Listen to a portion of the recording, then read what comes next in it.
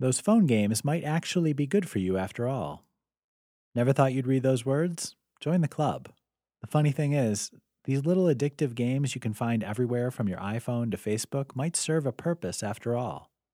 The trick is to find games useful in training your brain. Crossword puzzles, word searches, or anything which forces your memory to have a little bit of a workout is quite healthy for you, in moderation.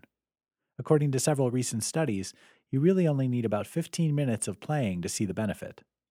This means if you're looking to justify a 6-hour-a-day habit of Farmville or Tetris, you might need to look elsewhere. On the other hand, those who took the time to challenge themselves saw improved memory function after just a few weeks of steady playing in small increments. Pretty impressive for a silly game.